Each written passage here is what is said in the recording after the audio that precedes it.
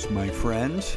The third Sunday of Advent, and our readings this morning are from Isaiah chapter 35, 1 to 10, Canticle 15, or the Magnificat from Luke 1, 46 to 55.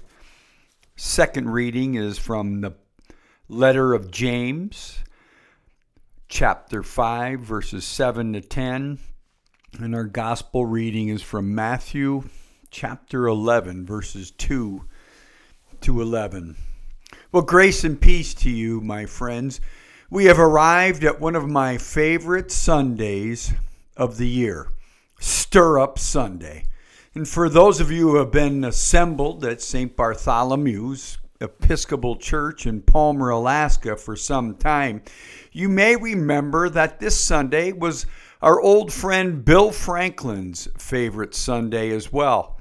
And Bill's low yet powerful voice would remind me and remind us all that it's not Syrup Sunday, as in we're going to have pancakes after our worship and douse them with syrup, although some of us would enjoy that greatly, I'm sure. No, today is Stir Up Sunday, and that is taken from our collect, which says, "Stir up your power, O Lord, and with great might come among us." We need to watch out when we start praying prayers such as this, because maybe, just maybe, the Lord will indeed stir up his power and with great might come among us. Now, wouldn't that be exciting? I mean, what would a parish of an Episcopal church gathering look like if the Holy Spirit of the living God were to come among us with great might? I'd love to see it, and I'm sure this would be much more edifying than all of us sitting around covered in maple syrup. Now, more poignantly, and perhaps with a more critical eye to our readings from this morning's lectionary, we shall easily see why this Sunday is called Stir Up Sunday. In short, here's the reason. The first 2 weeks of Advent, we talked about the arrival of the King. And not just one arrival of the King, but 3 arrivals of the King. And we've called them the 3 arrivals of Advent. The first being when the King, that is Jesus, was born around 4 BC to a young woman named Mary and her betrothed, Joseph. And as they traveled to the city of Bethlehem, the city of David, to have their firstborn. All important details to the fulfilling of the scriptures as said in the book of the prophet Isaiah. Then the third coming of the King, that is when Jesus reveals himself to this world at the end of the age, at the end of times, that is yet to come. This third coming of the King is also foretold in the scriptures, which we have merely peeked at the last couple of Sundays. However, it is that second coming of the King that we today are most concerned with, and that arrival is when Jesus lands in our hearts and dwells within us. Of course, the word dwell is a biblical word which traces through the scriptures all the way from Genesis to the Gospel of John, which describes God, our God, as dwelling in the midst of his people Israel, all the way up to the Gospel of John, where in 1:14, John writes, "The Word became flesh and dwelt among us." But those are different sermons for different occasions. Today is Stir Up Sunday. So why is today called Stir Up Sunday? Well, in Advent, we talk about the arrival of the King. But this Sunday, we speak not only about the arrival of the King, but today we talk about what will happen when the King arrives. And when the King arrives, the King will indeed stir up his power with great might amongst his people. It is what the word Emmanuel confirms in our existence, that when God is with us, things are going to get stirred up. So let's look for his power to be stirred up amongst us. Take, for instance, our first reading this morning from the book of Isaiah. As you recall, this is year A in our liturgical calendar, and that means it is the year of Isaiah. Friends, as we recall, Isaiah is theological poetry to our souls. Theological poetry which expresses God's love to God's chosen people in ways that bring out new understandings, new hopes, new dreams for God's people, and what God's love may be like for our lives. And so Isaiah is relaying God's words of love to God's chosen people, Israel. It just so happens that during the time of Isaiah's prophecy, God's chosen people had fallen away from their lover. The land of Israel had become barren. The people of Jerusalem had dried up in spirit because they had left the Lord their God. Yet God, our God, despite Jerusalem's desire to chase after harlotry and apostasy, to chase after other gods, God, our God, speaks a love poem to his people through the words of the prophet Isaiah. What poetry does Isaiah recite then, you ask? Well, it starts off, the wilderness and the dry land shall be glad. The desert shall rejoice and blossom. Like the crocus, it shall blossom abundantly and rejoice with joy and singing. It's poetry, you see. Isaiah is comparing the people of Jerusalem to a wilderness, a dry land, a desert that's all dried up. This once fertile land, having now become shriveled up, shall one day, like the crocus, like this land, will blossom abundantly and rejoice with joy and singing. You see the contrast here that Isaiah is bringing about? Now we ask, when will this blossoming happen? Well, it'll happen. This rejoicing and singing will occur when the Lord appears. And at his first advent in 4 BC, it exactly happened as the shepherds came and sang with greatness and rejoiced because the Lord had come. And then again at the third advent, or at the end of days. And also, most importantly for us, at the second advent, when the King arrives in our hearts. When that day happens, waters shall break forth in the wilderness and streams in the desert. And at this second advent, then, the lives of those who are shriveled up will become like a fertile garden, and with that much joy and singing will soon follow.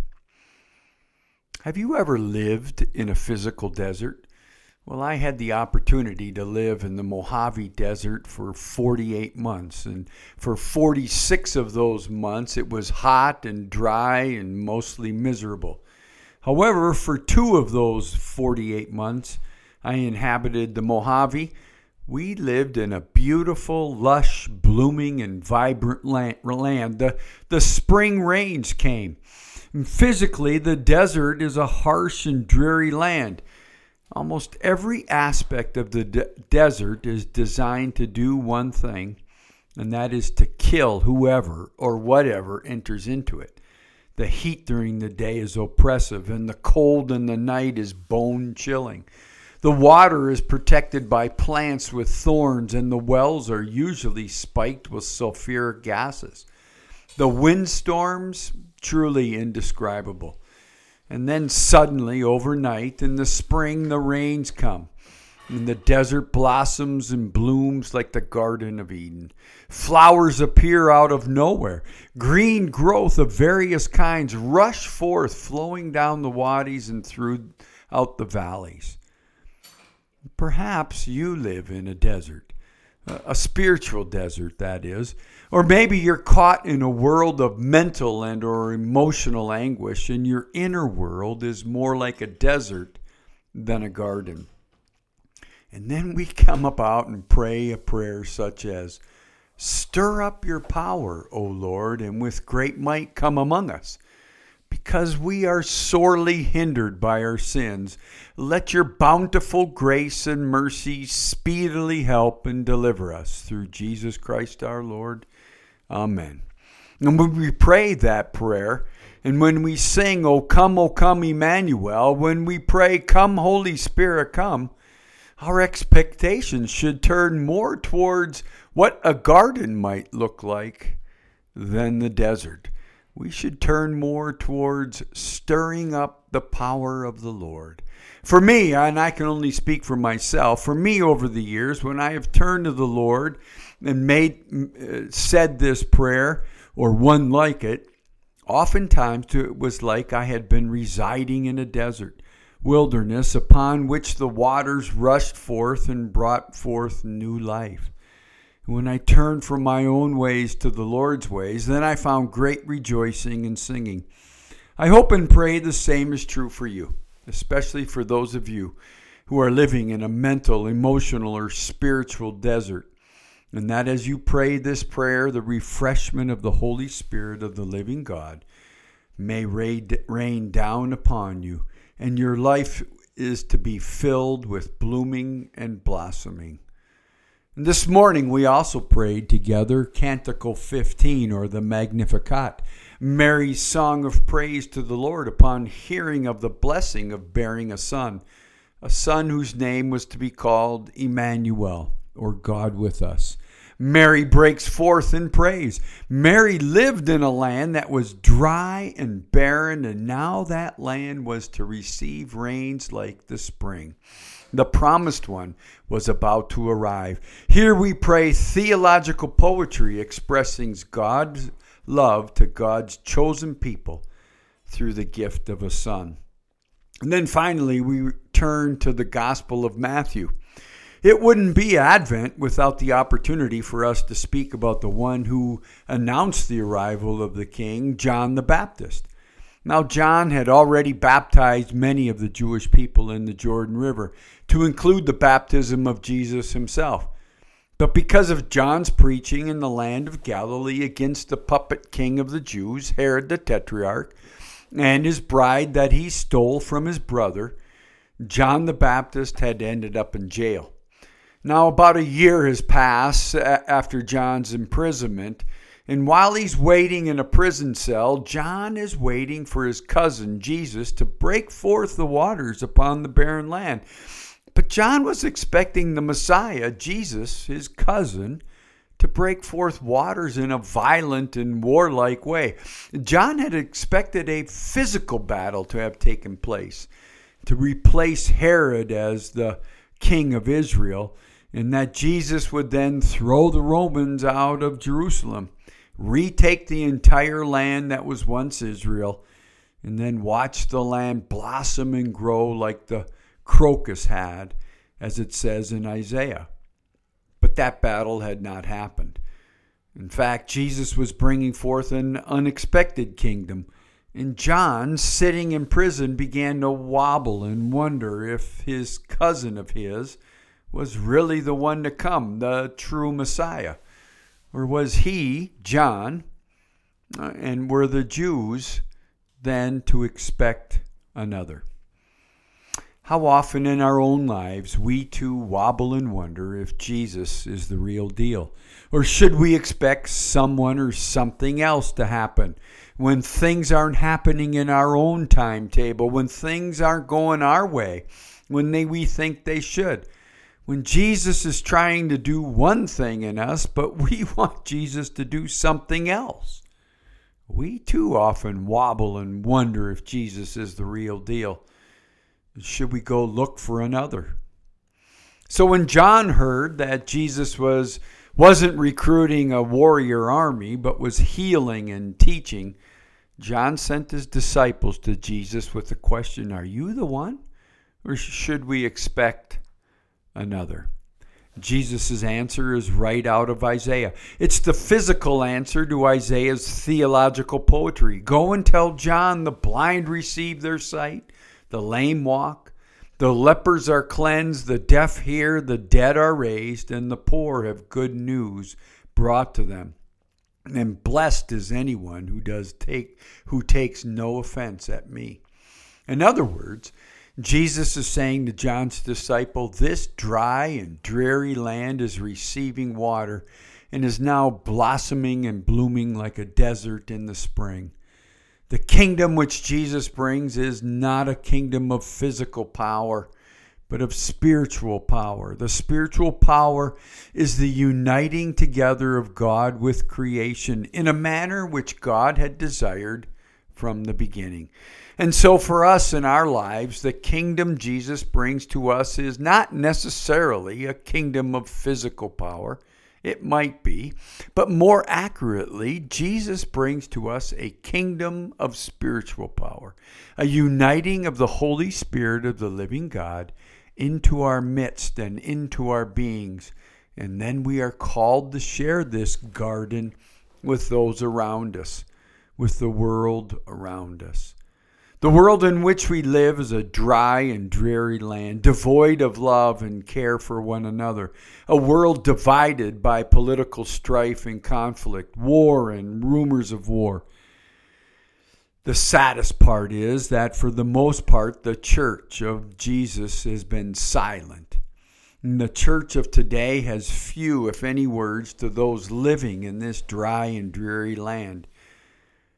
Stir up your power, O Lord, and with great might come among us. And because we are sorely hindered by our sins, let your bountiful grace and mercy speedily help and deliver us. We all just prayed that prayer but a few moments ago. What might that stirring up actually look like amongst us today? Well, maybe it looks like an after-school tutoring program for children. Children who live lives in a desert, who have felt little love, experienced little of life, have little hope in which to live. Children who we might invite into our building here to be tutored in reading, writing, and arithmetic, and then given some spiritual food for their souls, some love, some attention. Maybe even they would hear from the Word of God. Maybe this stirring up looks like you at the local gym, or cross-country ski group, or civic organization, or a running club. Yes, maybe this stirring up looks like you actively involved in one of these groups, shining your light in a dark and dreary land, bringing rain upon the desert that we live in. Maybe it is you ready to tell those why you have hope in Jesus. Maybe it is you who is ready to teach those wanting to learn more. Maybe it is you who tend to the flock which Jesus has brought about you. You see, stir up your power, O Lord, is a prayer much like an Advent song we sing. O come, Emmanuel. Stir up your power, O Lord, is much like the prayer, Come, Holy Spirit, come. Stir up your power, Lord, is about the strengthening of our weak hands and making firm our wobbling knees. Be strong, my friends, and do not fear, for the Lord our God is here, and our Lord God has come to save us. So stir up your power, O Lord, and with great might come among us. Amen.